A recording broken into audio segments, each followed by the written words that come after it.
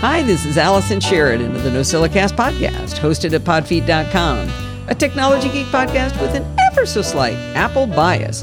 Today is Sunday, May 16th, 2021, and this is show number 836. Guess what else it is? It's the 16-year anniversary of the NosillaCast.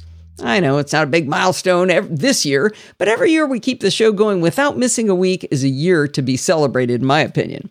Now, I say we because without so many wonderful contributors to the show, we would definitely have missed quite a few weeks over the 16 years. For example, next week, Steve and I, having been fully vaccinated, are going to visit his fully vaccinated parents, whom we haven't seen in 15 months. Out of the blue, without me even asking, 3 people volunteered. Well, one of the people I volunteered them. Anyway, they agreed to do listener reviews, and they will be the bulk of next week's show. Because of them, I could spend quality time with 2 of the most awesome humans on the planet and not be worried about creating content for the show. Now, of course, by quality time, I mean Steve and I are going to upgrade their Macs to Big Sur from Catalina, so we're going to have a lot of fun. Well, this week on Chit Chat Across the Pond, it's another episode of Programming by Stealth. In previous installments of our Git mini-series within a series in Programming by Stealth, Bart taught us how to work in Git standalone on one computer. Then he taught us how to work as one developer, but with multiple computers. In those installments, he taught us the necessary commands and their importance in the Git scheme of things. In this installment, he talks about how and where to work with a team in Git. We learn about the plethora of options from free to full enterprise-size Git as a service, and while he'll be focusing specifically on GitHub for future episodes. He explained how important it is to set up conventions for your team before you get started for things like coding styles. I mean, you got to decide tabs or spaces, right? And you just decide on things like your development paradigm and more. There's no coding in this episode as it's more philosophical than other episodes. I enjoyed it a lot, and we had some really fun discussions about what you do about working with people instead of just computers. You can find this episode of Chit Chat Across the Pond either in the Chit Chat Across the Pond feed in your podcatcher of choice or in the feed for Programming by Stealth by itself. I've written a lot of posts about Parallels Toolbox, the menu bar app that gives you access to lots of tiny tools that each do one specific thing. The reason I've talked about Parallels Toolbox so many times is that they keep adding more and more tools to the toolbox, so every year or so, it's fun to tell you what's new. Right after I wrote my last article about Parallels Toolbox, I let Alexander, the Parallels Toolbox project manager, know about the post. He let me know that they were working on a pretty substantial interface change to the toolbox. At first I was dismayed because I had just finished the article, but I realized it would give me an excuse to talk about one of my favorite tools yet again when the new interface came out, and that time is now. As a reminder, Parallels Toolbox is a subscription service, but it's only $20 a year. That works out to $1.67 per month. For a tool that is constantly being updated with additional, useful options, I think it's a fantastic deal. So developers who use the subscription model say that having a constant revenue stream helps them keep adding features and improving the software. I don't know if I believe all of them, but this is absolutely proven to be true with Parallels Toolbox. For that paltry $20 a year, Parallels has continuously added more and more tools to the toolbox over time. In 2017, when I talked about it, they had 18 tools. They added 9 more by 2018 and 10 more by 2021. So that's now 37 tools in the toolbox, which is why the subscription feels like money well spent to me. But picture if you designed a toolbox to hold around 18 tools. But over the years, you kept acquiring more and more, and now you're stuffing 37 in that same toolbox. It was getting hard to find the right tool for the job at hand. In my most recent article, I explained that they added the ability to change some tools to be invisible, but that's sort of like creating a junk drawer for abandoned wrenches that you might need someday, but you're going to forget that they're in there. Not an ideal situation, and it was definitely time for a new coat of paint on Parallels Toolbox. The new interface gives you 2 separate views, Library and Dashboard. The Library view lists all of the tools in a nice, compact alphabetical list. It's a long list, but it's nice and compact. You get the visual icon, the name, and a short description. Before the redesign, they used a grid view, which, while alphabetical, was harder to scan for the app you need. If I could have an improvement to Parallels Toolbox, I'd ask for 2 things, especially on this view. I'd like to be able to increase the length of the window, but it's a static size. It's not very tall. If you don't have scroll bars always visible, you do that in System Preferences, General, Show Scroll Bars, Always. You actually might look at this window and think there's only 6 tools in Parallels Toolbox instead of 37, because that's all you can see. The other thing I'd like is to be able to tear off the Parallels Toolbox menu from the menu bar. I've gotten used to being able to do that with the Rogue Amoeba tools like SoundSource, and now I want it in all my tools. Anyway, at the top of this long list in the library, you're going to see some category names now. You'll see audio, files, images, internet, productivity, screen capture, system, time, utilities, and video. The categories are great because you can just select what you want to do without having to know the name of the tool. The other reason this works well is that one tool can fit in multiple categories. For example, let's say you want to create a screen recording. You can look in the video tab or the screen capture tab, and you'll find the tool you're looking for. Now, to use a tool, you can simply click it in the list from the library. If you hover over the tool, you'll see a hollow star and a gear. If you click the star, it'll turn solid, and then it'll be shown on the dashboard tab. So you kind of put your favorites over on the dashboard. There's even a cute little animation as the tool flies up to land on the dashboard tab. So, like I said, by starring those favorite tools, they're ready at your fingertips on the dashboard, and yet all the tools are still there in the library. It's a much better way than throwing tools in a junk drawer and making them invisible. When you decide that a tool isn't getting used enough to be worthy of being on the dashboard, back in the library, you can click the star again, it changes back to hollow and disappears from the dashboard. But unfortunately, you don't get a cute animation when you banish the tool. I mentioned that in the library view, when you hover over a tool, you also see a little gear. Tapping the gear will surface any tool-specific settings. For example, if you tap the gear on Record Area, you'll get drop-down options to change which microphone to record and your desired resolution, and checkboxes for whether to show a floating panel and whether to highlight mouse clicks, and finally a drop-down to choose the location to save your videos. In case you're curious, the floating panel lets you change the microphone on the fly, set a delay before recording, and tells you the keystroke to stop the screen recording. Have I ever mentioned that I love tools to record the screen? No? Well, anyway, I actually use Parallels Toolbox screen recording more than pretty much any other option I've tried. Now, explain that the dashboard is where all of your starred or favorited apps go, so you have quick access to them. Below the dashboard, you'll also see recent tools you've used. I really like the recent section because often I use one tool over and over and over again during a particular project, but it may not be worthy of the favorite status. In fact, looking at the recent section, I just figured something out. It shows my most recent tool is Hide Desktop Files, and it's highlighted in a white circle. That means it's active right now. I've been thinking that I've been running a nice, clean desktop lately, and I was super confused when I worked on my backup laptop just earlier. You see, the desktop over there was a hot mess, and I use iCloud syncing of my documents in desktop. But over there, since I'm not running Parallels Toolbox, it was just glop all over the place. So, I don't know, maybe delusion is a good thing. If categories are not your thing, Parallels Toolbox has a search tool as well. In my experience, it finds the tools I expect it to find, and sometimes a few more unexpected items. For example, I searched for the word area, expecting it to find only capture area and record area tools, but it also found the unit converter tool. The only thing I could think of is that the unit converter tool will tell you how many square feet in a square centimeter. Now, you knew I couldn't let that go without being sure, so I searched for volume and length, and sure enough, unit converter came up in those searches as well. So it looks like they put tags in, some sort of tags in, so that you can search for what you're trying to do rather than having to know the name of the tool. I have to say, very, very clever folks designed these tools. When you first launch your shiny new copy of Parallels Toolbox, you'll be offered an affiliate link to send to your friends, family, fellow parishioners, and random people you meet in the grocery store. If someone uses your affiliate link, you also get 3 months free, and so do they. Wait, what? You want my affiliate link so you can help support the show? Well, I'm so glad you asked. I put that link in the show notes, and to make it easier on you, I've added it to my ever-growing list of spammy links at the end of every podcast episode show notes. Now, I haven't forgotten that on my to-do list is to remember to nag Alexander every few months to make sure they move accessibility up on their to-do list, and I'll be sure to let you know when they've prioritized it higher and they're ready for you to test it. One more thing. Sandy has been testing out a Parallels Toolbox, and she's got a very curious problem where one of the tools has slid off screen to the far left where she can't grab it and bring it back. Now, I bring that up not because there's a bug in a tool, because that's not a big news story, but because she's been having a lot of trouble getting Parallels Toolbox support to help her.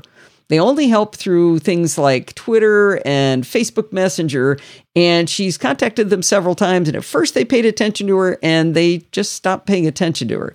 So I just want to be fair that maybe the support isn't so good, and for something you're paying $20 a year for, I think you should expect to get support when there's something wrong with the tool. In my last discussion of Parallels Toolbox, I told you about the tool BreakTime that at an interval of your choosing locks up your screen and makes you let go of the keyboard for 3 minutes and take a rest. I said I wasn't sure I'd keep using it, but I was willing to give it a try. Turns out I'm loving it. When it's break time, I can snooze it for a minute or so I can get something done, or I can actually skip the break entirely. But 9 times out of 10, I just get up, walk in the other room, and I find some small task to do that I was going to do later anyway. If I take a break all by myself without it nagging me, when I come back, there's a message giving me positive reinforcement for the break. I am meeting my stand goals more often now than ever before, so I call that a win all around. Now, I know it sounds like I'm advertising for Parallels Toolbox, but I promise you, I'm simply a huge fan, and I use at least one tool a day, if not more. Apple recently released some new features, and I'm doing air quotes as I say that, to the Apple Podcasts app. And if you don't use a third-party app as your podcatcher of choice and do use Apple Podcasts, you're really going to want to listen up to what I have to say. Even if you do use a third-party app, some of this will apply to you, and I'm afraid it's not great news. Before you start writing me a note to tell me Apple pushed out an update that removed a lot of the problems people were having with Apple Podcasts, let me make it clear that nothing I'm going to tell you was fixed with that update. I was curious what percentage of people listening to podcasts today use Apple's podcast app. Because of all the problems, I was curious whether I could just ignore this problem. But this week, Ken Ray had the head of Libsyn, Rob Walsh, on his show In a Few Minutes to talk about some of the problems. Now, Libsyn's business is to host podcast files, so they know what they're talking about. According to Rob's most recent metrics, 42% of all downloads from Libsyn are from Apple's podcast app. So there's no way I can just tell this audience, use another tool because Apple Podcasts has problems. But I do want you to understand what's happening and how it's going to affect you. It appears that the changes to the podcast app were because of their new option to allow podcasters to have paid subscription options for their listeners. The first change, which preceded the update to the podcast app, was to change their terminology about how you get your podcast delivered. We've been using Subscribe since October of 2004 when podcasting was invented. But Apple decided that word subscribe is confusing to listeners because it implies you have to pay for it, and they want you to know when you're paying for something. Now, they're not wrong. As far back as I can remember, I've had to explain, I know it says subscribe, but it still means free. Well, they changed the terminology to use follow instead of subscribe in Apple Podcasts. That was step one, and it was the reason a month or so ago I said in my ending just once, and please stay followed. Now, that ending just doesn't work at all, and the live audience has been suggesting a few ideas. They've said, maybe I could use, and please keep listening. Anyway, if you have a better idea for my ending line, please let me know. Well, the second shoe to drop was the option for podcasters to have paid subscriptions. Now, let's look at what Apple is offering to podcasters. If I make a subscription available to you, Apple will get 30% of the cut. Unlike app developers, podcasters are not locked in with this agreement. A podcaster can have content available through an Apple Podcast subscription and have the same content available for free or through other paid services. You could still have Patreon, you can roll your own subscriptions, and use the Apple Podcast subscriptions. This can be more of a supplemental income for podcasters. Sounds great. Now, there is one huge advantage with selling podcast subscriptions through Apple, at least for the podcaster. People have a strong tendency to keep their credit card active for their Apple ID because it's how they pay for apps, subscribe to HBO, get iCloud Photo Library, Apple Music, and more. This can help make an Apple Podcast subscription very sticky. In Patreon, if your credit card number changes, Patreon can't bill you until you fix it. You may not even notice this has happened. And if you do, it's an invitation to rethink. Do you really feel that pledge you made is the right one for you and your family? On the personal level, that sounds like a good thing, but for the person being paid, we want you to never think about that, right?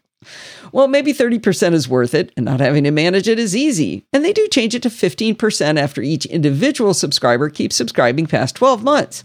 That's pretty easy money right there. Like app developers, podcasters won't have any access to their customers through the App Store subscriptions. Unlike an app, though, by definition, we have access to our customers through our voice. We can simply announce new things or even concerns through the podcast itself. I'm also not in the business of tracking my listeners anyway, so this may be a bigger deal to other podcasters than it is to me. However, there's one really, truly dumb thing about the new subscription model in Apple Podcasts, and it's affecting podcasts that are not even using the subscription model, which isn't out yet. With normal podcasts, the podcaster records their audio or video, they put it on a server on the internet of a place they control. Many podcasts use podcast file hosts like Libsyn I mentioned earlier, and there's another great one called Blueberry. When we create what's called the RSS feed, which is a text file in the format XML, we do that, we have to have this little RSS feed. You can actually create these and view these files with a text editor, and they're pretty human readable. The XML RSS feed file points to the location on the internet where the attachments are located. The attachments are the audio or video files for the podcast. Okay, so we got a text file that points to the podcast recording. Great. As a podcaster, we register the location of the RSS text file with Apple. That allows you to subscribe not just through Apple Podcasts, but nearly all podcast apps reference Apple's directory, so it's critical that it's right on Apple's side. Unfortunately, Apple evidently changed a lot on the back end when they came up with this subscribe versus follow idea. First of all, they're going to host the audio files themselves for the subscription rather than the podcaster having control of the files. Secondly, they appear to have slowed down how often they check for a change to an RSS feed file. Before the changes, I could publish my podcast feed, and in literally seconds, I could see the new audio recordings in Downcast, Overcast, and Apple Podcasts. Now what happens is it comes to Downcast and Overcast and Pocket Cast very quickly, but Apple Podcasts can be delayed by hours. Now there's another problem. While I haven't been affected directly by this, I know Bart's show Let's Talk Photography has been affected. He has 91 episodes, and the 91st episode was published on April 25th, but it's not in Apple Podcasts yet. However, episode 91 is showing perfectly in all the other podcatchers I've tested. So if you're a fan of his show, it's not that he hasn't done an episode in a while. He has done his episode, but you can't see it if you're using Apple Podcasts. Dave Hamilton ran into the delay I was talking about when he had an error in his feed, and it took literally hours for the correction to appear. Worked fine in the other podcatchers, but not in Apple Podcasts. And remember, these podcasts are not part of the subscription pod service. Nothing to do with that. They're just plain old regular podcasts. If you're using Apple Podcasts and shows aren't showing up when you expect them, you really might want to try out a different podcatcher. Now, there's one really dumb thing about Apple's podcast subscription service. When a podcaster wants to create a podcast episode, they don't upload the audio or video file to a place of their choosing and then send the RSS link to Apple. The podcaster will actually upload the media file directly to Apple. And Apple has chosen two format options for podcasters, WAV or FLAC. Both of these are uncompressed, which is dandy because they'll probably do a fine job of compression, but WAV and FLAC do not support chapter marks. Now, it's quite possible you could subscribe to the premium version of a podcast, say, a version without ads, but you'd have a worse experience because you couldn't jump forward and back to the content you wanted to hear. This is dumb beyond belief because there's a perfectly good uncompressed format that does support chapter marks. It's called AIFF. It stands for Audio Interchange File Format. And guess what? It was developed by none other than Apple back in 1988. This is such a dumb move on Apple's part. It just makes me crazy. But wait, there's more. I use the application Feeder from Reinvented Software to create my RSS feed file, that little text file I was telling you about that points to the audio or video file location. I carefully craft links in the show notes using Feeder so that you can easily click the links to go to the blog post for any topic in the show. From there, you can see the images, follow links to buy products, and more. You know how you'll see some text on a website that says click here, and it's blue underlined so you know it's a link, and when you click it, it takes you to another website? Well, the words click here are called the link text, but under the hood, there's code that tells the link where to go. I use this technique to make human-readable links for the website and for your podcatcher. So when I want to give you a link to one of my blog posts, you'll see accidentally outsmarting an AirTag, and that will be a link. You don't have to see https://www.podfeed.com/blog/2021/05/AirTag-RFID-block. That's what you would see if I didn't use this link text.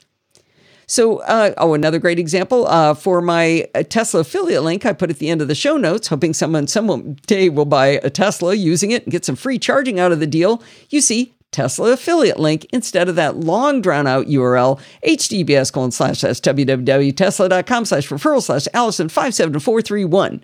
Would you want to see that? Of course not. Tesla affiliate link is perfect. Well, last week, when I went to publish the show using Feeder, I noticed that my Tesla affiliate link text was no longer showing as a link in the preview in Feeder. It was just the text Tesla affiliate link. However, my text that was things like podfeed.com/Patreon and podfeed.com/Slack were showing as real links in the preview. I shot an email to Steve Harris, the developer of Feeder, and I whimsically entitled it, "Why Do You Hate Tesla?" I had assumed and hoped it was just a bug in Feeder, but his response floored me. He wrote back, "The question is, surely, why does Apple hate Tesla?" He went on to explain, in the latest version of podcasts, Apple has stopped showing links unless they're displayed as URLs or email addresses, which is why podfeed.com/Patreon works and Tesla affiliate link does not. I realized after reading his explanation that it wasn't just my Tesla affiliate link that was no longer a link. None of my blog post links were there either. Steve Harris explained that in Feeder, there's a drop-down in the bottom right that when set to podcast is the preview of what Apple Podcasts will show. And if you change it to the view standard, it'll be what every other podcatcher on Earth shows. I switched to standard view, and sure enough, all of the links show properly. Now, I'm at a bit of a dilemma here. I could fold my hands and wait in the hope that Apple fixes this problem on their own, and for the time being, those possibly 42% of you using Apple Podcasts to hear the show will suffer with no links. Of course, it's altogether possible Apple didn't do this by mistake. It's possible they looked at click here type links and thought, hey, couldn't somebody use this to drive traffic to a link with malware without the user realizing it? If that's the case, this isn't a bug, it's a feature, and you'll be waiting forever for a fix. But the flip side is just as bad. In the flip side, I would make the link text be most of the URL, which would still make it look much uglier for everyone. I don't have to keep the https://www part of the URL, but you would still see podfeed.com/blog/2021/05/AirTag-RFID-block as the link to click. I could put the plain text bit ahead of it, but it gets quite long and icky. It's just a bad deal all around. I was chatting with folks about this in Slack, and Alistair suggested using a URL shortener like maybe bit.ly. That's a bunch more work for me, and I'd have to figure out how to automate it because it'd make me crazy having to take every single link and put it over there and get a bit.ly link out of it. Steve Harris offered another solution, but I wasn't fond of that one either. There are two fields where I could put the text for the episode. In Feeder, he calls them description and episode summary. Episode summary is what would show up in Apple Podcasts, and description is where the formatted HTML would go, which every other podcatcher would display. I could spend some more time working in regular expressions and figure out how to create an ugly but functional version for Apple Podcasts and keep the nice version for everyone else, but I'm kind of tired now, There's actually a 17th option here. I like this option because I don't have to do any of the work. If you're using Apple Podcasts and you care about getting the links to the blog post, you can actually subscribe to the show by adding it by the RSS feed URL. So if you're on your iPhone, go to the Library tab and tap the Edit button in the upper right. From the menu, choose Add a Show by URL. Then paste in the URL I have in the show notes. It's basically podfeed.com/nosilicast/rss.xml, but there's capital letters in there and everything, so go look in the show notes. And I put up a picture of what you have to put in. If you're on the Mac, you go to File, Add a Show by URL, and drop in the same URL. That was easy, right? And if you don't care about the links to the blog post, and you don't care if it comes late, and you don't care if maybe, show 91 of Bart's show doesn't come in on time, then you don't have to do anything, and neither do I. By the way, putting in that URL, that fixes all of the problems because Apple isn't doing their own nonsense with the feed. It's the real feed URL going in there. There's two flaws in this whole idea, though. If you're listening to this explanation in Apple Podcasts app right now, you don't have the link to the blog post describing this process, so you can't easily go get the URL I just told you to paste. Also, if someone subscribes tomorrow to the NosillaCast or any of the other fine Podfeet podcasts, they will never know how to fix this problem. So, can I interest you in another podcatcher by any chance? I've put links in the show notes to the top 3 podcatchers I hear about the most, and you might want to give them a try and see if you can find one you like. I put in links for Overcast, Downcast, and Pocket Cast. Maybe you want to go look at one of those. Now, I don't want to end this with a 100% slam against Apple for doing serious damage to the podcast ecosystem, so I'll say one nice thing that they did. They created the concept of channels. This allows podcasters, like me, who have a lot of shows, to have them all piled together in one place in the podcast app. I created my channel, and it looks really lovely with artwork to their insane specifications. I mean, it took me forever to get the artwork ready, but I've got in descriptions and all that. But the podcast channels won't show up in the podcast app until subscriptions start, so you can't go see it yet. But I think it's going to be kind of slick to be able to see all my shows in one place. Other than that, everything is just peachy with Apple Podcasts. I want to have one more thing to tell you. I just learned on Bodie Grimm's Kilowatt podcast that Tesla is canceling their Link affiliate program. So never mind that link. I'm going to be taking it out of the show notes. If you get enjoyment, entertainment, or even learn something from listening to the NosillaCast and the other fine podcasts we do here at the Podfeet Podcast, have you ever considered going over to the Apple Podcasts app, the one I just said was really bad, and leaving a review? We just got 3 lovely reviews recently. AMND 2015 wrote, "This is an update to my last 5-star review. I still love the NosillaCast Apple podcast. Allison has continued to provide a wealth of tech info with humor." Now, there's a lot more to that review, and it made me really happy to read it. Likewise, L. Butler recently wrote a first review where he said, "Allison Sheridan has been doing this podcast every week since podcasts were invented, maybe before. And she covers everything from security to fun new applications, programming by stealth, and usability tips. Highly recommended."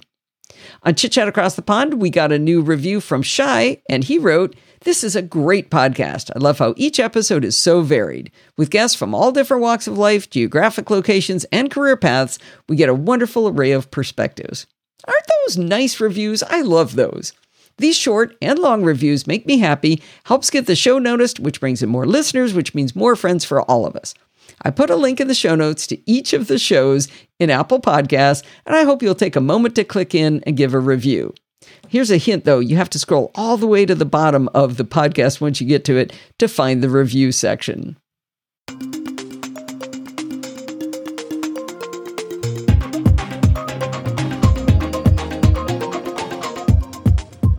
Well, it's that time of the week again. It's time for Security Bits with Bart Busschots, which is actually one of my favorite things we do together, Bart. Likewise, actually. These are always fun, and we never know what we're going to be talking about, which I guess there's a frisson of who knows? You know, what's going to happen this week? Who knows? It's always exciting. It's guaranteed to be something, right? I have never, ever, ever sat down to prepare these show notes and gone, I wonder what we'll talk about. That has never been the problem. Right. Nothing much happened this week. Yes. No, that is, again, not true. We have 2 palate cleansers, 2 deep dives, but we do have 2 palate cleansers too, but we have 2 deep dives. And neither of them are the cyber attack on the pipeline. Yeah, it's just a story to me. Ransomware will ransom. Oh, actually, I forgot to put in the fact that the Irish medical system got leveled off by a ransomware attack too, but that seems less important than the pipeline, I guess. You know what this is like? This is now like, remember when we got numb after, 700 million people or something got their user accounts hacked at Verizon, and from that day forward, we stopped talking about it?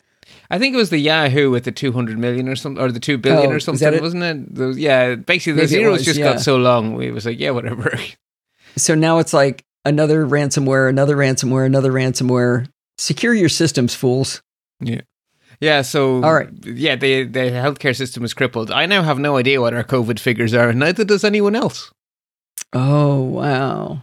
The only good news is that the vaccination system is an entirely separate piece of IT because they had to make it from scratch, and so it's fine and running away. So that's good. I believe we are on track to get 250,000 doses this week. which for a country the size of Ireland is pretty darn good going. So That's fantastic. So it's really accelerating. And you've gotten one shot. I got my first shot on Wednesday. So I got an American one. I got Pfizer. My Belgian pride wanted J&J, but I'm not old enough for J&J because we've decided that's for the over 50s. Okay.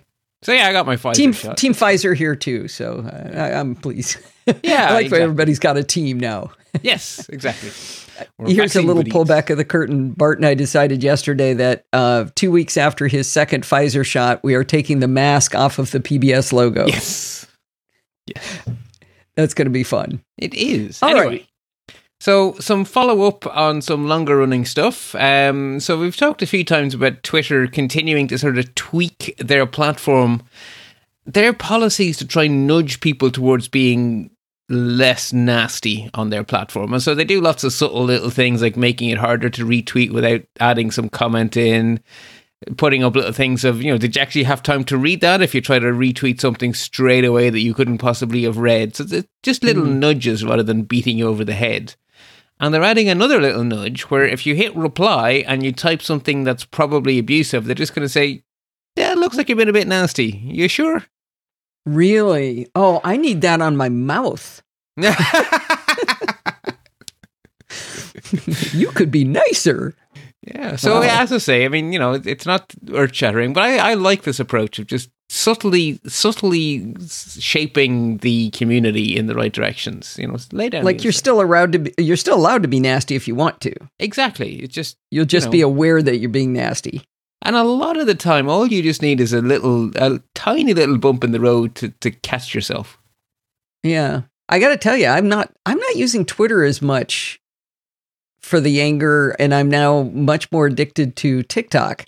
I follow a spider on TikTok. It's a little itty bitty tiny jumping spider, and the person who owns it, she does little voiceover of the spider, and the spider's got a high pitched little kid's voice. The spider's hilarious. Cool. I love TikTok. I watch the funniest things over there. I'm just all happy, joy. And if you keep saying you like this happy stuff, you get more happy stuff. Yeah. Cool. Click the angry stuff, you'll get more angry. Yeah. All right. Okay. Well, anyway, so Twitter heading in the right direction there, continuing. Good. They got to get cranky for a few stories, or for at least one story here. Facebook are pressing ahead with the controversial WhatsApp privacy policy change that they were going to do earlier this year and then hit the pause button. They did promise us they'd do it again in May. Well, it's May, so they're going for it this time. And they've decided that if you don't accept the policy, they're just going to start degrading your service, disabling more and more features until you agree. Jeez. And what is this? It connects the databases, or I thought they were already connected? It's more information sharing between WhatsApp and Facebook. So, yeah, I don't think it's a positive development, but it's, again, not unsurprising. Predictable. Yeah, exactly.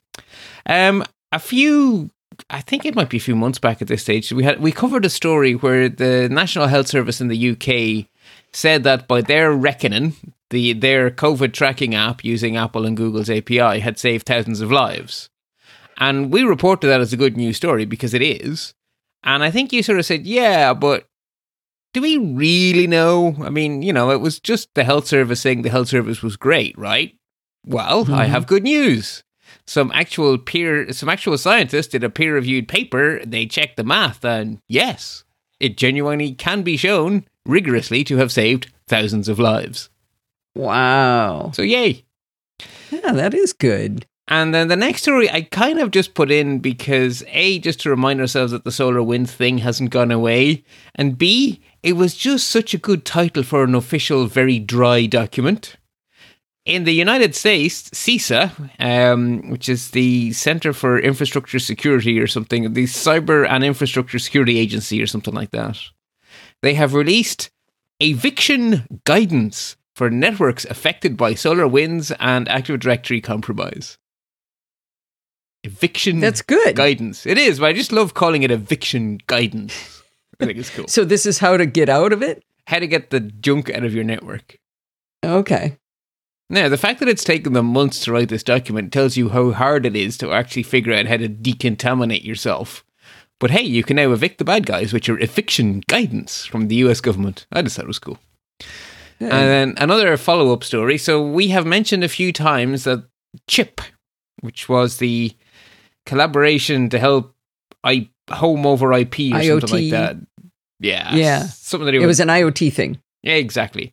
It was Apple and Google and Amazon and IKEA and lots and lots of companies getting together to create one standard, which was going to be something that a device manufacturer could be certified as being with this standard. And then you would know that that same piece of IoT would work with A Lady and G Lady and S Lady. Mm-hmm. And that there would be basic security layers in place. Well, we spoke a few weeks ago about the fact that they were getting ready to release their standard. They have done so, but they have surprised everyone by also changing their name. Goodbye, Chip. It is now called Matter. I don't understand that at all. Chip Neither do I. It's a perfectly good name and had a good acronym. Yeah, I do not understand why you would call it Matter, because it does not make me think IoT in any way, shape, size, or form. But it still does. You could look at a light bulb and say, hey, does this light bulb matter? Maybe. I guess. Yeah, it was Connected Home over Internet Protocol. Yeah, I mean, it's a acronym, but it does work. Yeah. Yeah. So anyway. So, we're going to learn more about this in Chit Chat Across the Pond next week. I'm having Micah Sargent on, who is crazy about the new, is it Bridge? This new Bridge technology is that what it's called? Maybe I've got the wrong name. Shoot. Either way. The thing that just got built into the Apple TV. Whatever it is, if there was ever anyone I want to hear talk about home stuff, it's Micah, so I shall be tuned in and listening most carefully. Oh, good. Shoot, I'm going to bring it up. Here it is. I don't want to leave us with the wrong name. It is Thread. That's what it's called, not Bridge. So Thread is something that it's related to Matter, and I'm going to try to figure out what it is with him. So he knows a lot about it because he's super amped up about it. So it should be fun. I know Micah is also into all of the different types of home automation. He didn't pick one and stick with it. He plays with them all. So of all the people who's going to want something to tie them all together, he'd be top of the list there. So no, really looking forward to that. Nice. Good. Nice get. That'll be fun. Also means I don't have to spend too much time reading up on all of this dry stuff, because I'll just listen to Micah and then that'll be that. Which is good. There you go. So we can expect devices by the end of the year to be certified as Matter. So the devices will officially matter, I guess. Ta-da. Mm-hmm. Okay. Maybe it does work. Yeah, maybe. I'm still skeptical. Anyway, deep dive number the first one. Cross-browser tracking with scheme flooding. This is not good, but thankfully it is fixable. And all we have to do is wait, which I guess I can manage. I can wait. Okay. But the guys over at Fingerprint.js have discovered a new technique for browser fingerprinting that's actually way better than browser fingerprinting. It's actually computer fingerprinting, because you will get the same fingerprint in Firefox, Safari, Chrome, or even the Tor browser. So not only can they track you website to website, they can track you browser to browser, in and out of privacy mode, you name it. Oh, really? And it all hinges around the app-specific URL schemes. So we're used to the concept of HTTP : / or HTTPS : /. But if you look really closely on the web, and especially within mobile operating systems, there's actually lots and lots of URL schemes. Any app you install on your Mac, Windows computer, iOS device, or Android device can register a URL scheme with the operating system and basically say, any URL that starts with blah, hand it to me and I'll deal with it. It's a feature that Apple referred to as deep linking. And the place I think everyone has probably seen it in the last year is that if a web page gives you a giant big button saying, click here to launch Zoom meeting, and when you click the button, the Zoom app opens and you're into the right meeting, if you actually were to hover over it and look at the URL, you would find that it didn't start with HTTP or HTTPS. It was actually Zoom : //. Oh, I never noticed that. Yeah. So apps can register these URL schemes. That is the magic of deep linking. So every app you install can just tell the OS, send these my way, right? If it starts with blah-de-blah, send it to me and I'll deal with it. So I think Apple called that deep linking is the buzzword Apple used. But it's not just an Apple thing. It's desktop OSs, mobile OSs, they all do it. So if JavaScript were able to detect whether or not a URL succeeded with a particular prefix, then JavaScript could detect what apps you have installed. And if you add, we already know that your screen resolution plus which fonts you have installed is enough to give a very detailed browser fingerprint. Well, which apps you have installed, that's a really variable thing from person to person to person. You throw that in with a few other pieces of information like your IP address, and you're pretty much down to unique device very darn quickly. So you now hang on though. It can't tell what all the apps you have installed are, just the one that opened that link. Right. So the idea would be that your JavaScript would have 30 known URL schemes and would do a fingerprint of you by saying, of those 30 apps I know about, which ones do you have? 1 if you have it, 0 if you don't, and it builds a 32-bit key for you. How many apps use different URL schemes like this? Are there lots of them? Anything that you can deep link to. So if you, in your iOS device, swipe away, and then if in the top right corner there's a button to go straight back to exactly where you were in the other app, then the app supports deep linking. Oh, well, would that be like Twitter? Twitter, absolutely. Yeah, I mean, because it's creating its own little. It has its own browser. Well, it doesn't have to be a browser, right? You can deep link into any screen on any app. It doesn't have to be a browser. It's not web related just because it uses a URL. It's a way for an app to say, here's a placeholder, not just to me as an app, but to something within me. Okay. So there's probably a lot of these and I'm just not noticing. Absolutely. Okay. These things are all over the place. And so you can use it to build up a fingerprint. So you just pick 32 well-known apps and you turn those basically into a 32-bit integer, right? And you just basically use JavaScript to detect 1 and 0 for each one of those 32, and then you get a fingerprint. And combine that with 1 or 2 other pieces of information, and you have a unique ID very darn accurately. And not only do you have a unique ID, but an app also actually tells you about you. If I can tell that you have Grindr installed, well, I can make a pretty darn good guess at your sexual orientation. If I can tell that you have Bank of Ireland's banking app, well, not only can I tell that you're probably in Ireland, I also have a pretty good head start on phishing you. Because I know what bank to pretend to be. So it's worse than just tracking you. It's actually leaking out quite a lot of information.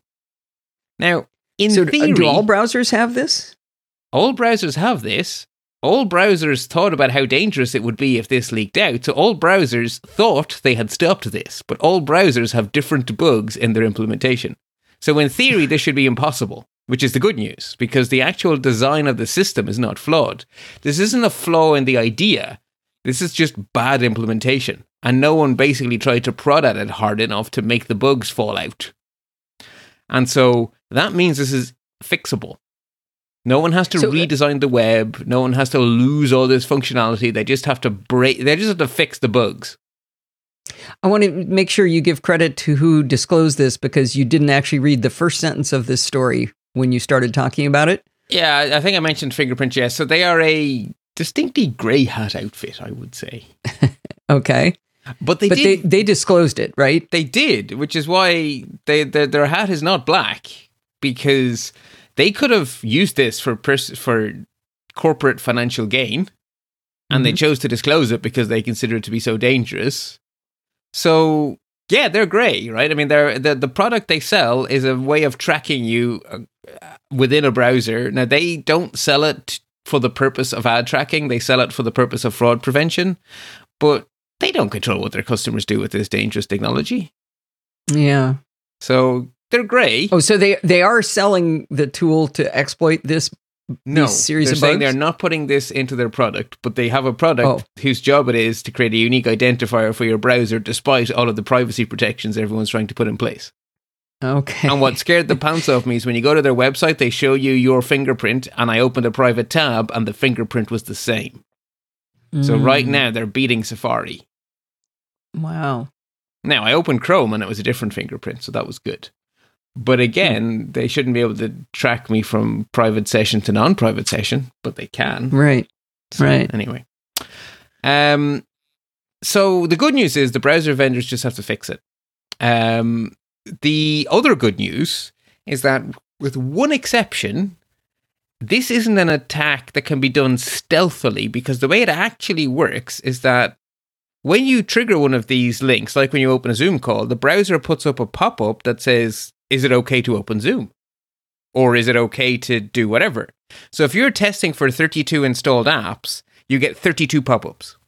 You'll probably notice 32 pop-ups. I'm kind of unaware on this, but that I might notice. Exactly. The one exception, ironically, is the Tor browser, which suppresses all pop-ups. So on the Tor browser, you can fingerprint in complete silence. Oh, so it's worse. It's worse. It's actually worse than the Tor browser, ironically. Well, hang on. So I thought the pop-up had to be clicked for it to be recognized as having succeeded. No. So the way the bugs work is that if the pop-up, basically the browser behaves differently if the URL scheme is and is not mapped. So, as in, okay, so if you don't have Zoom installed, you're not going to get a pop-up saying, can I open Zoom? You're going to get a different message, a different UI that says... says install Zoom. Or I don't know what to do with that link. It's different. Okay. So the pop-up only works if you have Zoom installed. That's interesting. Okay. And there's actually a subtle difference in the Firefox bug versus the Android bug versus the Safari bug. They basically found 3 different bugs. But of course, the Tor browser is just Firefox repackaged. So it's actually the same bug in Tor, but in Tor, they've suppressed the pop-ups to make the user probably to stop other pop-ups. And as a side effect, they've actually managed to make the Tor browser less secure. But, when Firefox patched, the Tor browser get patched too, so the problem will go away. Oh, okay. So and luckily, because they disclose this, the browser manufacturers all understand this, right? Precisely. And again, the really important point is this isn't a flaw in the system. It's just an implementation problem, or 3 different implementation problems.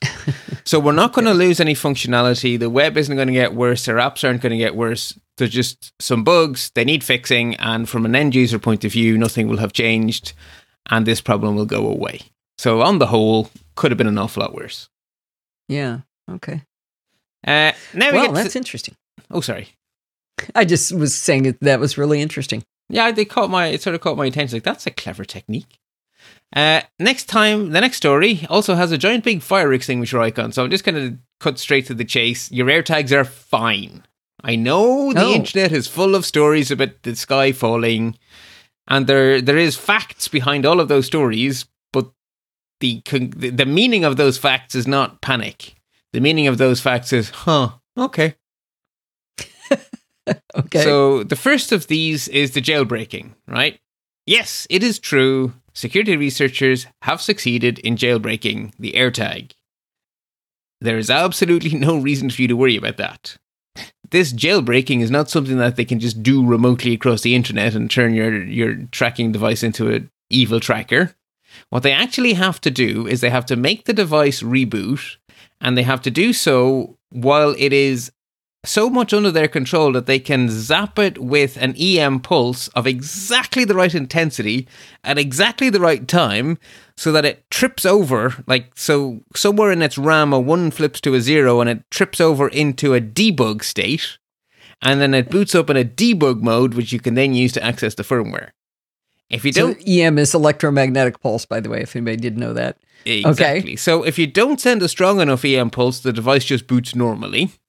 If you send too strong of a pulse, either the device reboots because it has no idea what just happened to it, it just goes, "Mah!" and just tries again, or you actually fry the device. Take your pick. So this is... I think I heard they fried a lot of them before they got it to work once or something. They did indeed. They did indeed go through quite a few AirTags, because there's quite a small window between does nothing and puff of magic smoke comes out and the thing never works again. So this is just not a practical attack. And plus, what could they do with it if they did that? Well, they've got my AirTag. Yes, so they could put any firmware they wanted into your AirTag, which means that whatever the AirTag is supposed to do, they could make it do extra. And that could do what? Well, whenever it comes within... Don't they have to give it back to me? No. They not only have to steal it, they have to give it back, don't they? Well, right. So the idea, the way it would be an evil maid attack, right? So you'd be checked into a hotel somewhere, you'd leave your bag there or whatever, or you'd be crossing a border. Actually, the most likely attack is some sort of government agency who would have the technology to pull this kind of thing off. So you cross a border with your tracker, and they would reflash it so that maybe it phones home to two people. It doesn't just tell Apple where your stuff is; it also tells the Chinese government where your stuff is. I see. Okay, but again, it's just. I mean, it's cool, and it means that people get to poke around at how Apple stuff works on the inside, so it's really fun for researchers. Mm-hmm. But it's not a problem. And maybe someday someone will find a more reliable jailbreak, and maybe someday someone will do something real with it, but it's entirely hypothetical. Like, it is absolutely no need to panic. So that's the first story, right? So don't worry, you're grand. The second story then is that someone has found a way to hack the Find My network. That's not... Oh, I hadn't heard that. Yeah, so some people are describing it as, what was one of the headlines? Free internet with no mobile data plan is one of the headlines. That was joking. Now, that was from Naked Security. But, like, it's not all that exciting because... So the way the Find My network works is that you send out a whole bunch of apparently meaningless public keys. And the whole point is that those keys are meaningless to everyone apart from the owner of the AirTag. So Apple don't know what they mean, they just blindly pass them on, and that's not a bug, that is a feature. That is the whole point, is that people participating in the Find My network don't know what they have found. That is why it is safe and secure. So what if you were to make the meaningless public keys not be quite so meaningless? Well, the messages would indeed get passed around the network. So therefore, you could use the network to very, very, very, very slowly send a message to yourself. To yourself? Well, right. Or to someone who you have pre-agreed with that the secret meaning of this public key is that one piece of information. Okay, that doesn't sound real practical, does it? It's not. It is right up there with this is cool, which is actually literally how it happened, because the security user was like, ooh, this is cool. I wonder if I can find some way of encoding at least some information in these public keys that are being passed around. And so they're piggybacking this small amount of data on the Bluetooth network. It's got to be small because Bluetooth LE is teeny, right? Right, and they're not even changing the content of the packets. They're just... Like, the packets have a certain format, and they have managed to find a way of putting a little bit of information into that format. So they're just, what should be completely meaningless has a teeny tiny amount of meaning, so you can very, very, very slowly, I think someone calculated, like, it'd be months and months to get like half a meg out or something. Like, it's just, it's cool, but it's not practical. The only conceivable use would be if you had some sort of system that was securely air-gapped, and you managed to hack it so that you had control over the Bluetooth radio, this air-gapped system, and then you could send out these Bluetooth LE packets that would be picked up by a passing iPhone, dropped onto the Find My network, and then sneak out.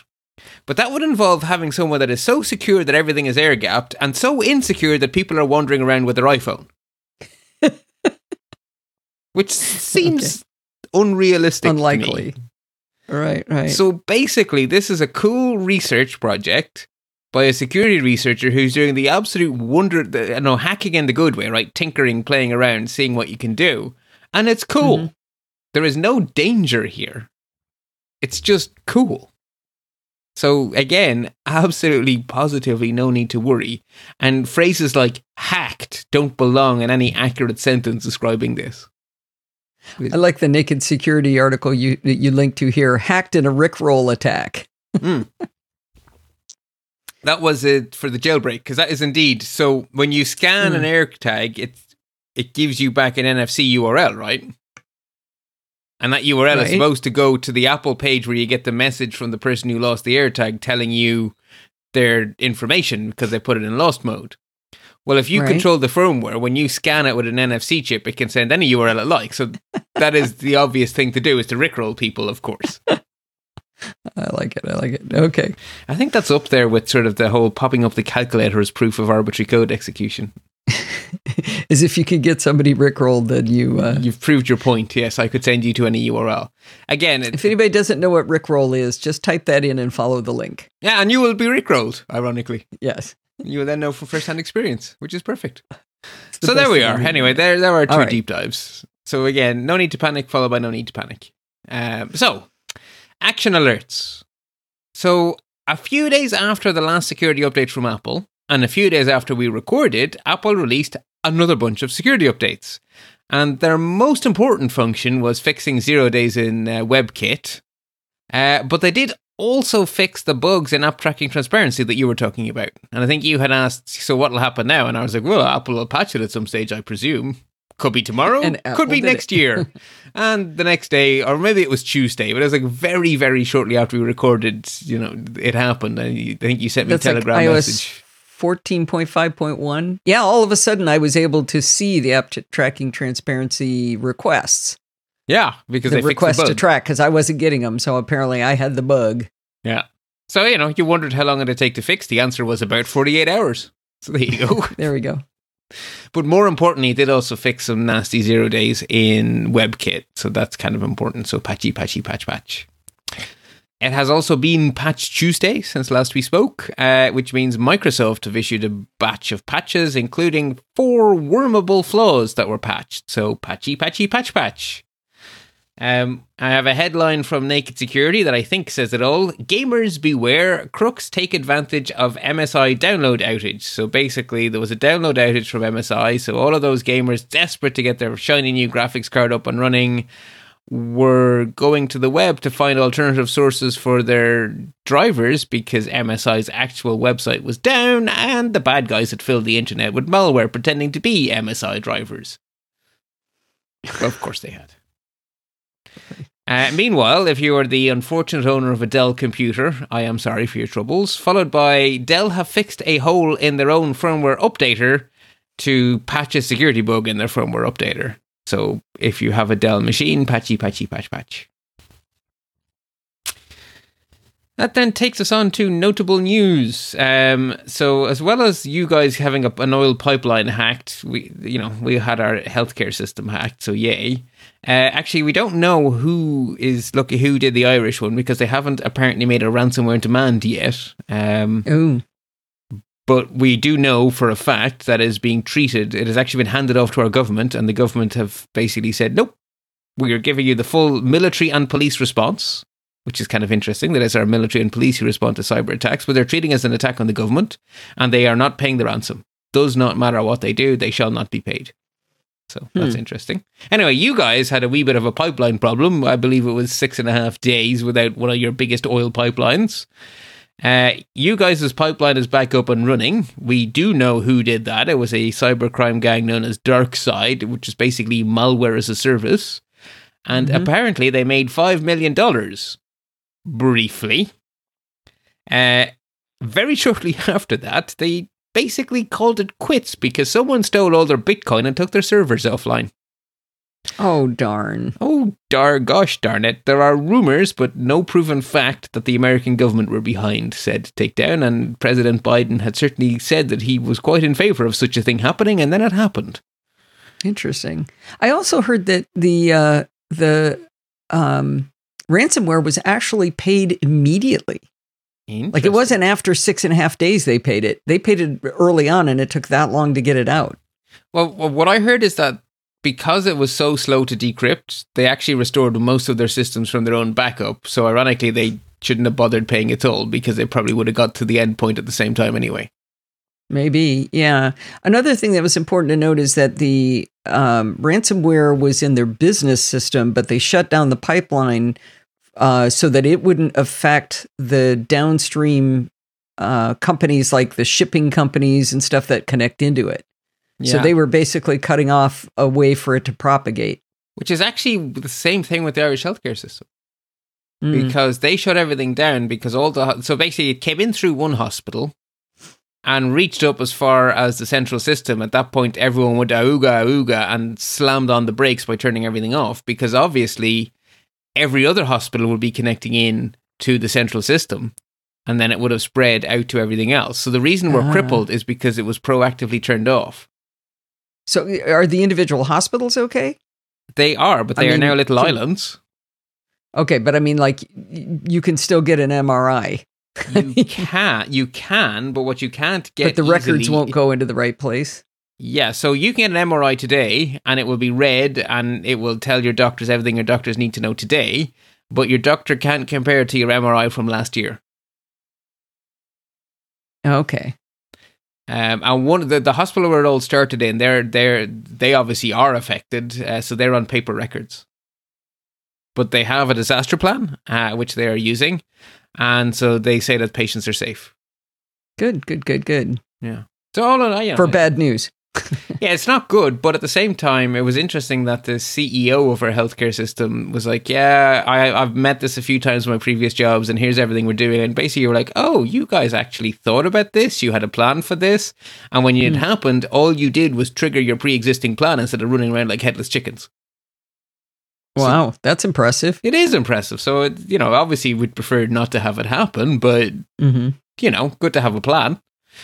Yeah. In probably not unrelated news, the President of America has signed an executive order aimed at boosting cybersecurity. Basically, the only no, it's not the only lever.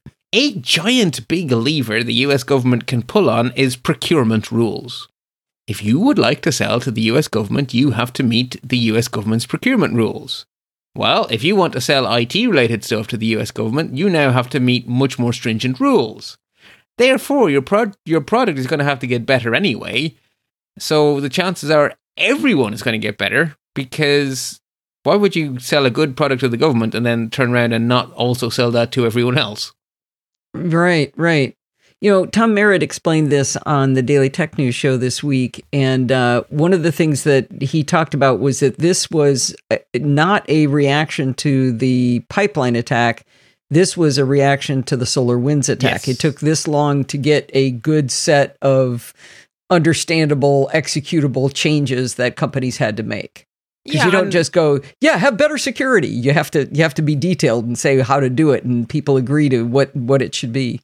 Exactly. Yeah, I mean, you can respond quickly and badly, or in a timely fashion and well. And so, I mean, you say long, I would sort of look at it and go, it's only been a few months. That's actually pretty good going.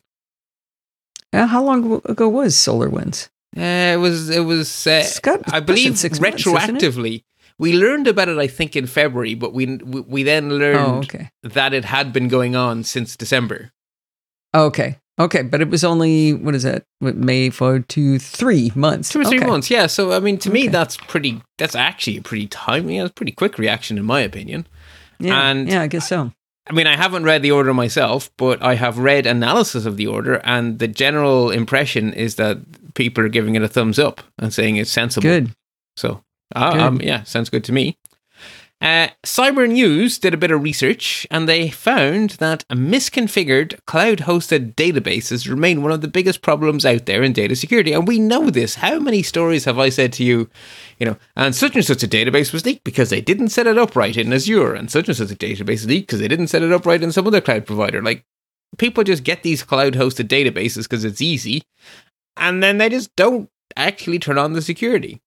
So Cyber News went and had a poke about, and they found 29,000 open databases containing 19 petabytes of data. I have an editorial in here in the show notes, because basically this is the lowest of low-hanging fruit. This is like as dumb as having a post-it note on your monitor with your password. Like, this number should be 0. But no. Do you think it's because they're making it too easy for somebody who doesn't know what they're doing to create a database? Yes. Bing, bing. Yeah, that's it in a nutshell. This is just so easy now. It's just, just click this button, push this thing, ta-da, it works. And the thing go ahead. A working app is where a lot of people stop. Mm-hmm. But a working app is not a secure app. A working app just means that when everything goes well, the app does what it's supposed to. It doesn't tell you anything about what happens when someone tries to poke and prod at it. And if you don't think about security from the ground up, you will very easily get an app that works and is spectacularly insecure. And a database that's open is not going to be dysfunctional. It'll work pretty reliably. Right. But half the planet can read your data too. So this reminds me of back in ye olden days when I had a bunch of Unix sysadmins working for me, and the first Windows servers started to come in, and the Unix sysadmins were, of course, convinced that everything Windows was horrible and it was going to be a terrible thing, and these people were idiots who were managing the Windows servers because that's human nature. But they did have a good point, was they said that one of the problems with the setup of Windows servers was it was really easy. You could just go click, click, click, click, click, and take all the defaults and have no idea what you were doing. Yeah, and you would have a server that functioned perfectly and was an insecure mess. Might have been, yeah. Now, over time, Microsoft have gotten better, but if you click next, you get a decent system these days. Yeah. But decent, not perfect. Anyway, yeah. So you're dead right. That is definitely part of the problem here. So, in other news, one of the things that Kelly Guillemot made a good point of on the last Let's Talk Apple, just as the Epic versus Apple court case was spinning up, was that it's going to be fun to watch what comes out in court because there's been a discovery process, so lots and lots of documents have been released. And lo and behold, we now know, based on those documents, that way back in 2015, and I actually remember this happening. So back in 2015, there was an issue mostly limited to the Chinese App Store, where because it was more difficult on Chinese internet to download real Xcode, some bad guys had put up really fast downloads inside China of booby-trapped Xcode. And lots of Chinese developers running booby-trapped Xcode because it was just easier to get than real Xcode. And it basically so they weren't necessarily bad actors in terms of their apps. They were not, but they were being tricked into compiling a backdoor into their apps by the people who were spreading around these very quick to download but booby-trapped versions of Xcode. And Apple knew this had happened, and they knew 128 million downloads had happened, and they knew which those downloads were. And they then had a big to and fro internally within Apple trying to decide whether it would be better or worse to tell everyone or not to tell everyone. You have downloaded this specific booby-trapped app. And in the end, they decided to put a notice on their website rather than contacting individual people. And that is getting them a lot of criticism. And it's kind of hard I'm not entirely sure where I stand, because on the one hand, Apple were pretty sure that the backdoor was there but not used. So this was a case of... So it was never triggered? It wasn't triggered. So it was a case of they had a problem that they spotted and dealt with before it exploded in anyone's face. But on the other hand, they also know for a fact that 128 million people downloaded apps that had a backdoor. So should they have told everyone individually, or was posting about it on their website sufficient? How did they fix it? Did they take down all the apps? They can revoke bad certificates, right? So had there ever been a problem, they could have slammed the door shut instantly. Did they remove the apps from the App Store? I don't know. And it's so far back in time, I have no way of finding out. But at any point in time, they could have slammed the door instantly by revoking the certs, right? If someone had ever tried to trigger that backdoor, Apple could have just slammed the door in their face. Okay. So, I was debating this with Rod Simmons, and part of me says, you should tell people when there's something they can do about it. Like if the answer is change your username, change your password, set up two-factor authentication. If there's action you could do, be sure to download the newest version, click here, blah, blah, blah. But if they can't do anything about it, and I don't know whether that's helpful. I mean, it's right. Moral high ground, but what does it do? Yeah, and to me, I think what probably would have been a better thing to do, which we don't know whether or not they did, because this email chain doesn't discuss this at all. I mean, the right people to tell aren't actually the users, right? Surely it's the developers you need to tell. And we don't know anything about what communication there was with the developers, because that just wasn't in the documents in this discovery process. So we just don't know. For all we know, they contacted every developer and went, "Oi, auga, you have a booby-trapped version of Xcode." And that's actually who should be told. And they also didn't hide this. Right, because they posted about it on their public website. So if they posted it on their public website, they surely would have told the developers. Or at the very least, the developers would have seen it on the website. And it's all back in 2015, and in Chinese. So it's kind of hard to know for sure what didn't happen. So I'm finding it hard to get massively exercised about the story because it wasn't some sort of calamity where we now know that thousands of people had malware, were like extorted or whatever. It was a danger and something horrible could have happened, but it didn't. Yeah. They also talked in the emails about how would we go about notifying the users in all the different languages and make sure they got the right language version of what we were trying to tell them. But just because it's hard doesn't mean you don't do it. It's not a gold star next to Apple's name. I think we can say that for sure. Is it a black mark? Maybe a gray mark? Maybe it's a gray mark. Yeah, I think it sort of fits into that fuzzy area in the between where like, that's definitely not perfect response, but it's also not a catastrophe. And we have to assume that if that backdoor was ever triggered, Apple would have pushed many buttons immediately because they were watching this. They were on the ball. So yeah.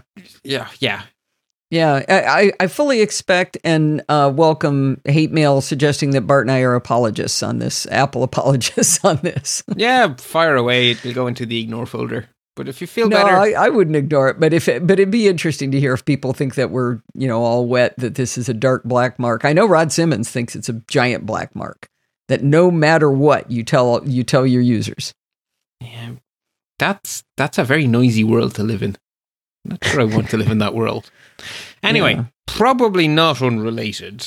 Apple released a press release. App Store stopped more than $1.5 billion in potentially fraudulent transactions in 2020. Basically, App Store's great. App Store's great. Look at us. So anyway, that happened. Meanwhile, Facebook's oversight board has had its biggest outing, shall we say. It was asked the rather important question, so that indefinite ban we put on President Trump after the attempt to take over the country illegally, is that okay? And the answer that came back from the oversight board was not what anyone was expecting, because people were expecting yes or no. And what the board actually came back with was, okay for now, but you guys have rules. And those rules allow you to have a ban for a specific amount of time, and they allow you to have a permanent ban. Your own rules do not in any way support the concept of indefinite. So make an actual decision and implement it within the next 6 months.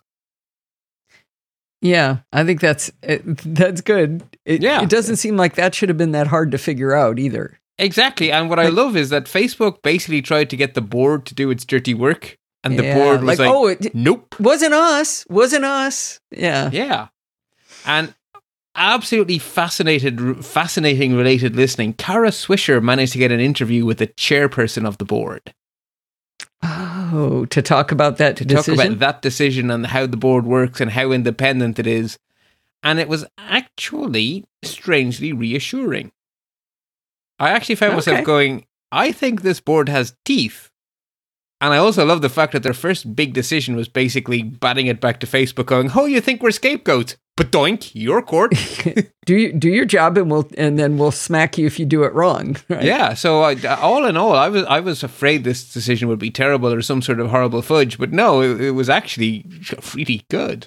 And the interview was just fascinating. And of course, Kara Swisher does not hold back, which is why of all the people in the world to do this interview, it was great that it was Kara. And it's a really good conversation. So, by the way, I dreamt that Kara was my office mate at work. Oh, that would be so cool. Such a big fan. Anyway, Facebook. Oh, Facebook. So the guys over at Signal wanted to use Facebook's ad API to show people what Facebook's ad API does. So Facebook lets you buy ads based on demographics and stuff and target your ads at people by those demographics. So what the guys in Signal wanted to do was buy ads, and the content of the ad would say the demographic the ad was bought against. You are seeing this ad because you are a middle-aged person living in California who likes blah-de-blah. So basically, the ad would tell you what the API calls were that resulted in the ad being made. So you can see what you are known by. That was so absolutely brilliant. I'm going to read the main one in the link that you said. It says, you got this ad because you're a newlywed Pilates instructor and you're cartoon crazy. This ad used your location to see you're in La Jolla. You're into parenting blogs and thinking about LGBTQ adoption. Yeah. That is really specific. And that is what the API allows. Now, obviously, that would have freaked people out. So Facebook's answer was to ban the ads. Signal's answer was to publish the blog post. Yeah, so there was also argument about that. The Facebook claimed that they never actually tried to do it. That Signal did this as a stunt, that they didn't actually try to sell that ad or buy that ad. And Signal says, yeah, we did. I know. So there was still argument. Yeah, right, exactly. Who do you believe? Yeah. Another interesting story. Which it's terrifying. It is terrifying. Another interesting story that I think has been poorly reported. So the actual news being reported is Google copy Apple with privacy nutrition labels. And that's not really, that's not correct. Google are going to put labels on the Play Store, but they're not privacy labels. They're security labels, which is very different. So Apple's labels are about telling you who is tracking you or your information, and whether that is tracking targeted at you or whether it's more generic tracking.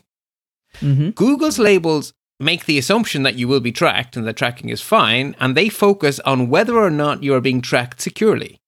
So it's all about encryption and keeping the tracking information safe, not about whether or not you're being tracked. That is a very, very different starting point. If you assume tracking is fine, but we just want you to do it securely, that's very different from tracking is something you should be minimizing, which is Apple's starting point. So they're very different. I kind of want both, though, don't you? If you're going to track me, I'd like you to track me securely, but I'd rather you didn't track me. But I'd like to know security, too. Well, Apple's kind of cover both, to be honest. Right? So... Okay. It's interesting it's just being reported as Google copied Apple, which I initially thought that maybe they actually genuinely copied and pasted the actual specific, categories and stuff. That's absolutely not what happened. So it's not as simple. And we would like it if they had, by the way. I would have. Let it be clear, right? Yeah, I certainly would have. And the last news story that caught my eye is that 1Password has expanded its feature set a little. You can now store medical records in your 1Password vault. Yeah, I don't know why this got so much attention. It's basically just another category where you can save information. It doesn't have anything that I think added value to saving medical records. It was actually very difficult for me. It took me like 5 or 6 tries to just put in my 2 vaccination pieces of information. So there's like a special code for which lot number I got of the Pfizer vaccine. And there was I basically ended up having to use just plain text fields. It's just a category. It's not really, I mean, to me, as an Apple user, this is a poor man's Apple Health. But if I was an Android user, I'd quite like this, because at least it gives me somewhere to put my medical stuff. But it's just a category. You could have done it before. In fact, I already did. I had already created a private note that had the information about my my vaccines, and I attached a screenshot of my vaccination card. So I already had it in there. It's just now it's in a thing that says medical records. And it's easier to search and stuff. Like, I mean, I like the categories in 1Password much more than I dislike secure notes, because it means that I've had to fall back on something generic. I much prefer when I can do something specific and then has the proper icon and then has all the, I can search based on that type and stuff. It just makes it easier to find, because I have hundreds and hundreds and hundreds of things in my 1Password.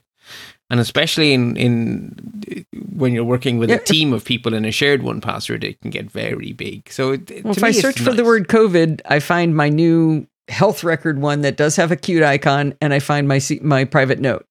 It just took me way longer to get it in using the thing they created. I don't think it was. The vaccine's just one thing. I mean, it's not just for vaccines, right? It is for more, doctors' visits and all sorts of stuff. And that is useful to have that properly tagged.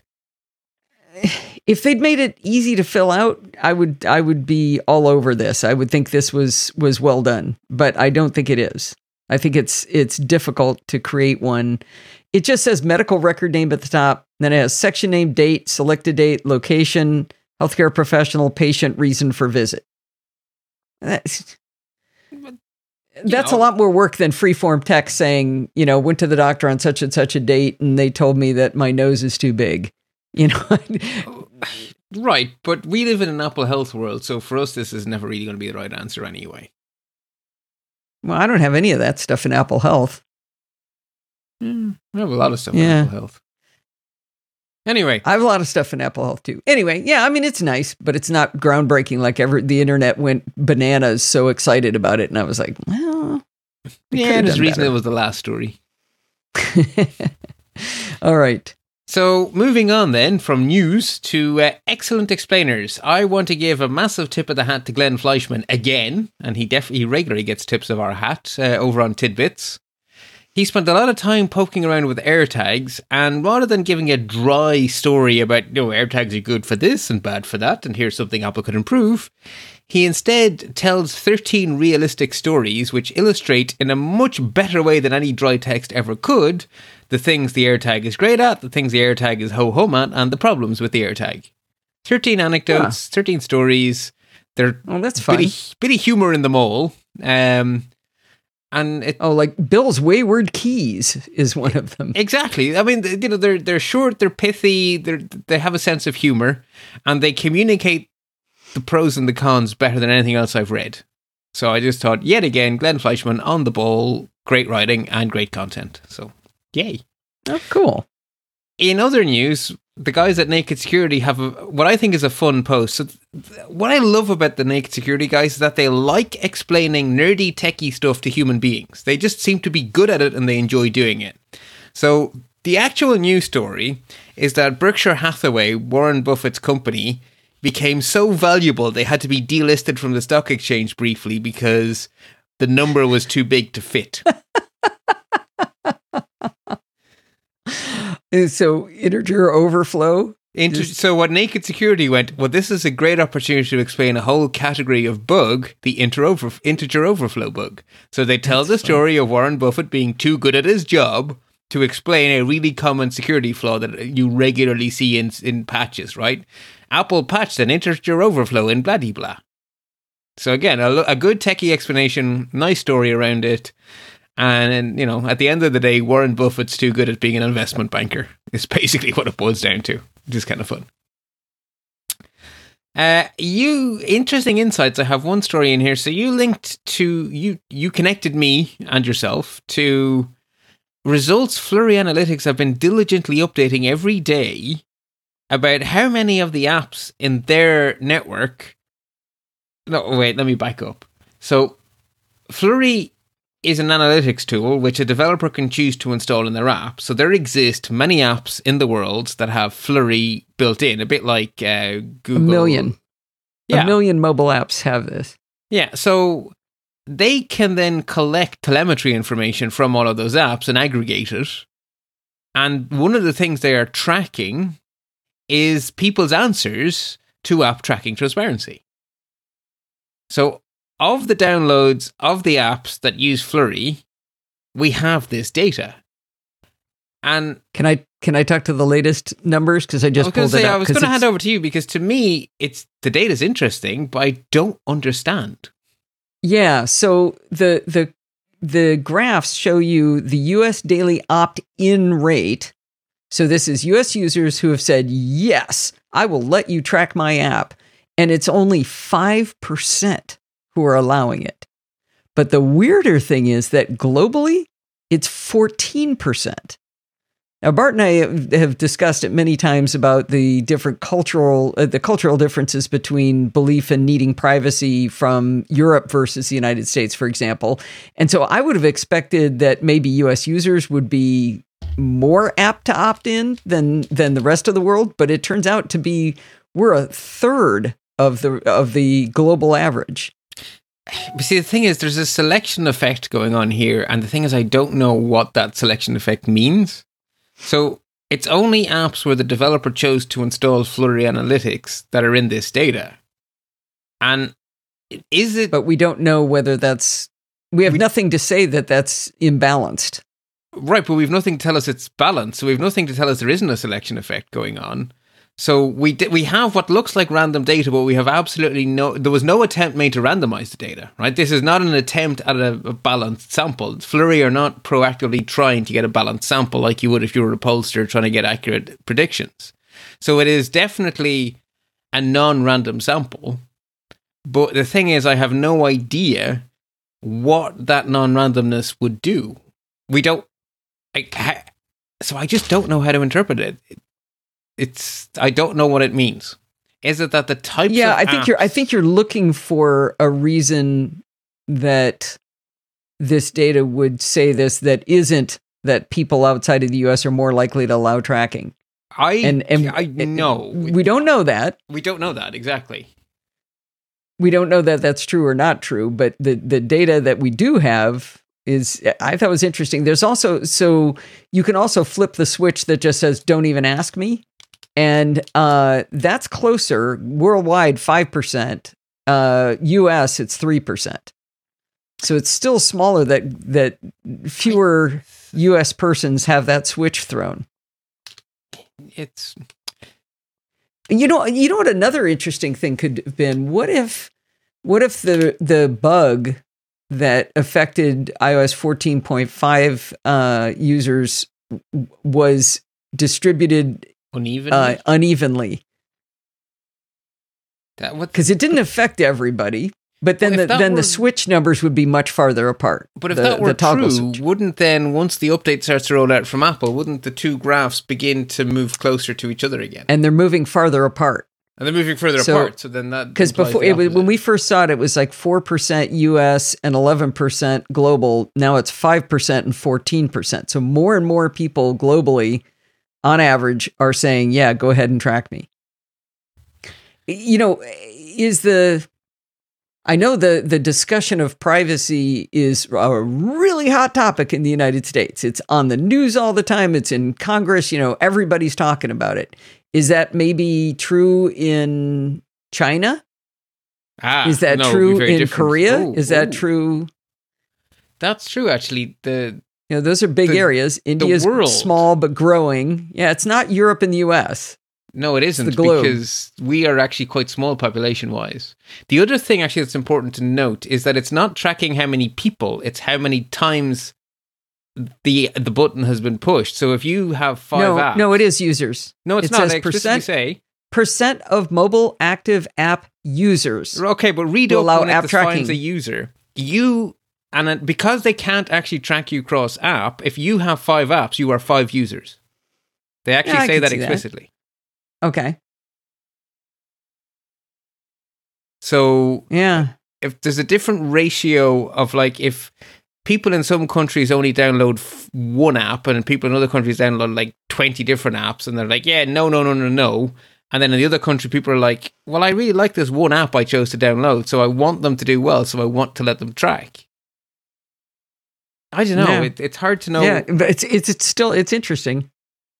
It is, but the other way to look at it is, regardless of where in the world you are, it's way less than a quarter. Like, way less than a quarter of people are prepared to accept. It's 14%. Yeah. That is, so 86% of people are actively have allowed the apps to ask, and are allowing. Actually, that might be it, Bart. Okay, we're going to do one more thing on this. So if you look at the percent of people who have allowed or disallowed globally, not globally, universally. Yeah. So the percent of active users who cannot be tracked by default is only 5% globally. The other graph is people who haven't got that switch flipped. So you're talking about the 5%. Wait. I thought the graph was people who could not be tracked because they were minors or whatever, so their account doesn't allow them to. Don't have a choice to select a tracking option. Okay, yeah, I misinterpreted. Yeah, you're right. So that's people who cannot be tracked by default and don't have a choice to select a tracking option. Okay. So they're managed Apple IDs. So kids and employees. Yeah. Very interesting. Very surprising. Go US. Yeah, I guess the one thing that isn't surprising, it's killing you. It's killing you that it's the US and not. But we don't have European data. We have world data and we have US data. So for all I know, Europe's answer is 1%, right? It's killing you. It's killing you. Yes, no, it's just enough information to pique my interest, but not enough to actually sate my curiosity, right? It's like, here's a hint of data. Like, why are they choosing? There's a contact us button, Bert. That's true. I mean, Flurry know the breakdown country to country to country. Mm-hmm. They're just not telling us. They're only telling us the American data and rest of the world. That's true. I could put on my press hat. I am an important podcaster. I have a media inquiry. Yeah, media inquiry. That's how you started, right? Yeah. All right. Okay, so that brings us on to some palate cleansing then. So I'm going to recommend a podcast, and I like to sort of recommend podcasts because it's an excuse to recommend the series as a whole and a specific episode. So the specific episode is a wonderful narrative telling of the fascinating story of a science experiment that is literally generations in the making. So a guy over a century ago was curious, how long do seeds keep? Like, if everything went belly up, how long could we actually use seeds that were buried underground for a while? So he got some glass bottles, filled them up with a mixture of seed and sand and soil, and buried them in a secret place. Wait, if you put soil in them, didn't they start to grow? Well, no, because they're not moist and there's no light, so that won't trigger germination. So it represents the soil. Okay. So it represents them being buried for real in a situation where they're dormant. Okay. So he buried a whole bunch of these glass bottles in a secret place on the university campus. And his plan was that every 5 years, he'd dig up one bottle in the middle of the night so no light would get in and trigger germination. He would then plant all the seeds in the bottle, and each bottle contained, I think it's 15 different species, and then count how many of each species germinate, and then graph. Okay. So he did that his whole life, and then before he died, he passed on the secret of where the bottles were to a colleague, who then continued to dig them up, and I think it was in the 60s they decided this experiment was still working. Like, the bottles were still sprouting, and they were running low on bottles, so they switched it from 5 years to 20 years. To stretch out the experiment in between digging them up. Okay. And 2020 was when they were due to dig up a bottle, but that was in March 2020. So the bottle wasn't dug up in March 2020, but it was in March of 2021. And they did plant the seeds. And? You're not going to tell us. And the good news is it's another generation has passed. The torch has been passed again. So they passed on the secret of where the bottles are to a whole new generation of... this time they decided to tell 3 people instead of 1, just for a bit more security. But the experiment continues. The one person to die and all of a sudden nobody ever remembers to keep going. Well, I think the one person had a stroke or a heart attack and they were like, ooh, this is not safe. And there are more bottles. What would be smart is if they planted... You could plant more bottles that would then be 100 years from now, just in case this never runs out. You know, what if they keep opening bottles and it always works? That is true. That is true. So anyway, the experiment continues. There are more bottles in the ground, and we have the 2021 results. And it's told as an adventure story because they literally sneak around the campus at night to dig up these bottles in a secret location. It's really fun. So... the episode is just great fun, but the actual podcast I want to recommend, it's called Science Versus. And most of their episodes are that they actually ask a question. So you see in popular media all the time, you know, such and such a thing can cure such and such a thing. Okay, what does the science actually say? And they're not afraid of controversy. So they will pick any topic, no matter how fire button it is, and they will just go through the science. And one of the things they pride themselves on at the end of every episode, they call up the producer and say, how many citations in this week's episode? And they're always like 15-20 minute episodes with hundreds of citations. Oh, wow. I love Science Versus. And the presenter has it's either an Australian or New Zealand accent, and they're just good fun. So it's factual, it's fun, and they don't shy away from any topic.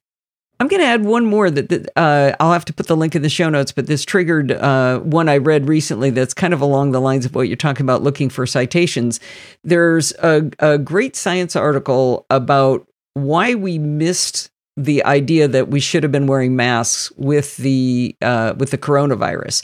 So it starts as all good science stories start, which is with a smart, intelligent, well-versed in their field of expertise woman trying to convince a body of people that something is true and them completely ignoring her. Right? It's the standard plot line. We know that plot. We've seen it before. Makes me sad that I'm nodding in agreement here, but I'm nodding in agreement here. But we know that's always the way it goes. But basically, it was a woman trying to convince the WHO that that coronaviruses in general, this is like in 2010, I think, that coronaviruses were actually an aerosol, not a droplet. And the difference between an aerosol and a droplet is that an aerosol stays airborne for a very long time, and a droplet spits out of your mouth and falls and hits the ground. Yeah. The problem was the definition of the difference between those two is defined as 5 microns. So 5 microns are smaller, you get to be you're an aerosol. 5 microns are bigger, you're a droplet. Well, she started questioning where did that determination come from, because her experiments showed that it did stay airborne, and yet it was bigger than 5 microns. And it's the story of trying to find the original citation that caused everybody to believe this. And it's one of those things where it got repeated so many times, everybody believed it just to be a fact, and it's not a fact. It goes all the way back to a 1955 study of tuberculosis, which turned out to be 5 microns. And so that's where it came from. And it turns out that is not the break point. That is not a fact at all. And it got fixed after COVID-19 was flying around killing us all for many, many, many, many, many months before they went, oh, crud, we should be telling people to wear masks. And ventilate and Yeah, ventilation and everything. The story is an interesting, it's really long. It's really long. And I never read long form stuff, but I was not bored for 1 minute. It was a really interesting story. So I'll stick that in the show notes. No, cool. Well, I say cool. It's good science. Cool, tragic. Yeah. So let's palate cleanse with one that's kind of funny in a really stupid way. This is just a personal story. My login for the U.S. federal tax payments website wasn't working properly. So I called the help desk. The voice recording said, and I swear I'm not making this up, okay, we can no longer accept web browsers using SSL v3 or TLS 1.0. Please update to a browser that supports TLS 1.1 or 1.2. If you're having trouble, please contact your browser manufacturer. Who on bleeding earth that calls in would have, what percentage of people would even know what that meant? And you know what? I don't know which TLS my web browser supports. I couldn't tell you that. And I know what it means. It's like, how many calls to the help desk were cut short by that message attempting to short circuit their time? Like, how many people did that save from actually having to ring the whole way through to the help desk to then be told by a human being the actual message, don't use IE, you plunker? Yeah. It was just like, you could just tell a nerd wrote that message and thought that was being helpful in some way. Yeah, I'm going to save us lots of calls. Like, no, you haven't. All you've done is waste everyone's time as they're listening to that message instead of being put through to support. Exactly. All right. Well, let's wind it up there, Bart. We have gone on long enough, but I enjoyed it. It was a lot of good, interesting information as always. Excellent. Well, until next time, remember, folks, stay patched so you stay secure. Wow, I know that was long, but man, we were having too much fun. I just love talking to Bart. So you guys got to hear a big, long show. We had a lot of fun, so I hope you did too. But that's going to wind us up for this week. Don't forget to send in your dumb questions. Why are you guys sending in dumb questions anymore? I know you've got dumb questions. Those are the questions that you think, boy, everybody else already knows the answer to this. I just don't. And 9 times out of 10, that's not true. There's at least somebody else who wishes I'd answer that same question for you. You can also send in your Everything is Fiddly recordings. We have 2 good ones for next week. You can send in comments and suggestions by emailing me. You do all of that by emailing me at allison@podfeed.com. You can also follow me on Twitter at Podfeet. Remember, everything good starts with podfeet.com. You can go to our Patreon link, podfeet.com/Patreon. If you want to do a one-time donation, do podfeet.com/PayPal. If you want to join Facebook with us, we've got a community over there at podfeet.com/Facebook. If you prefer Slack, we've got podfeet.com/Slack for a great conversation too. And if you want to join in the fun of the live show, head on over to podfeet.com/live on Sunday nights at 5 p.m. Pacific Time and join the friendly and enthusiastic Nosilla castaways. Thanks for listening and stay subscribed. And happy birthday, NosillaCast.